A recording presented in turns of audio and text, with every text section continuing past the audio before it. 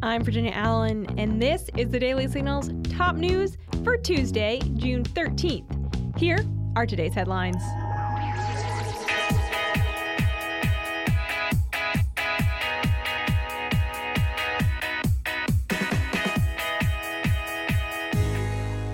Former President Donald Trump was arraigned at a federal courthouse around 3 p.m. today. He entered a plea of not guilty. Trump is facing 37 federal felony counts related to his possession of classified documents. This is the first time a former president has ever faced federal charges. Supporters of Trump rallied in support of the former president close to the courthouse. Here's how it sounded via Twitter user Graham Allen.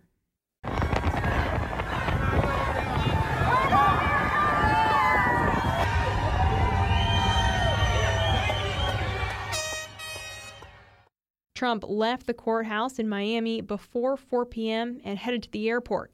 He is flying back to his golf club in Bedminster, New Jersey, and he plans to give a speech tonight. Stay tuned. And in other news, the Biden administration is asking Congress for $76 million to fund diversity, equity, and inclusion initiatives. The State Department's first Chief Diversity and Inclusion Officer, Gina Abercrombie Winstanley, testified before Congress today, and she said she is requesting the $76 million to help with things like tracking race and gender demographics in the State Department. This money would be spread across government departments, according to Abercrombie Winstanley. A little under 10% of that funding will go to my office. With that budget, we'll fund our barrier analyses, travel, demographic baseline reports, and special reports on thematic issues. It also includes our small project initiatives, which fund projects that advance DEIA domestically or abroad, and would allow me to also increase my staff from 12 to 14 positions. Florida Republican Representative Brian Mast responded to Abercrombie Winstanley's request, saying the DEI initiatives would cause division. The Washington Examiner reports that Mast said the State Department's DEI office has a clever name that uses strong emotional words, diversity, equity, inclusion, but functionally does the opposite of what America has always stood for, which is very simply the best man, the best woman for the job. Mast continued on, saying the office is giving people the impression, or given many people outside of the State Department, the sense that it is looking for a preferred race, or at minimum, not white, that it is looking for a preferred religion, or at minimum, not Christian, or that it is looking for a preferred sex orientation or identity, or at minimum, not straight male. The $76 million request comes when the Biden administration has made a push across the government to expand DEI initiatives. There is new information in the investigation into President Joe Biden's dealings with Ukrainian natural gas firm Burisma Holdings. On Friday, we reported that President Biden was given $5 million by an executive of the Burisma Holdings. The money is believed to have been in exchange for influence on U.S. foreign policy in 2015 and 2016, when Biden was vice president. Asked about the allegations last week, Biden told reporters that's a bunch of malarkey.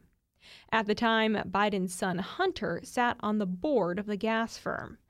Now, Senator Chuck Grassley, a Republican who represents Iowa, says the Burisma executive who allegedly paid the Biden family the $5 million kept 17 audio recordings of his conversations with Biden and his son Hunter.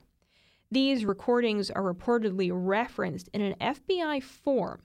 The form details an FBI interview with a highly credible source who claims to have had multiple conversations and meetings with a top Burisma official since 2015. Now, Fox News is reporting that Grassley says the document detailing the FBI's interview with this source contains a redacted reference that the Burisma executive possesses 15 audio recordings of phone calls between himself and Hunter Biden. 2 of the recordings are allegedly with then Vice President Joe Biden. Now, allegedly, the Burisma executive kept the recordings for a sort of insurance policy. Now, Grassley is calling on the FBI to release the complete unredacted form, known as an FD 1023. Let's take a listen.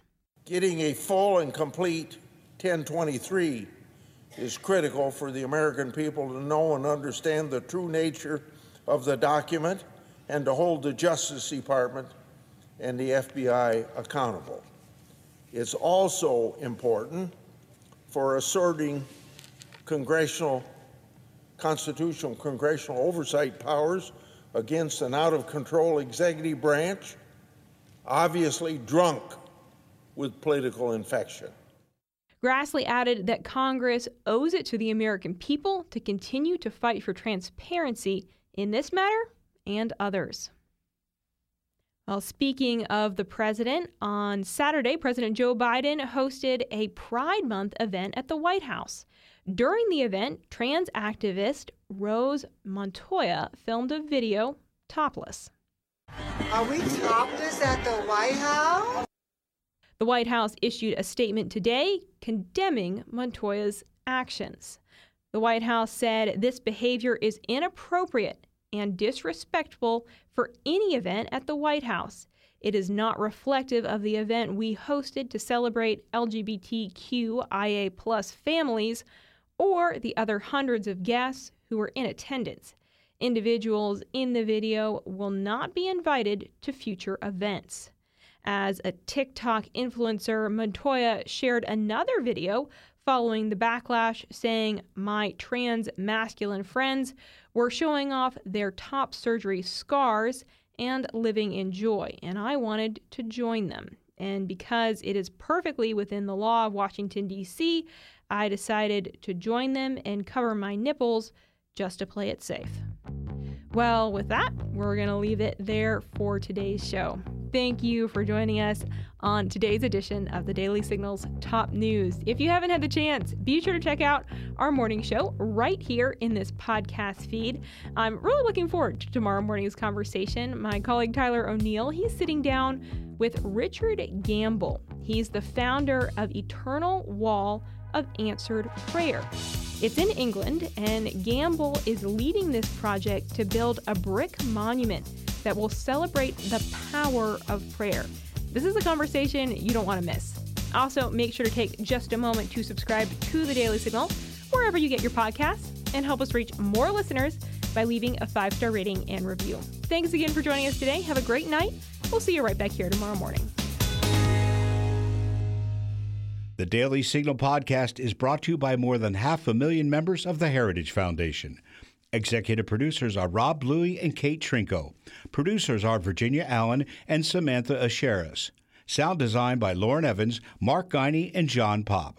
To learn more, please visit dailysignal.com.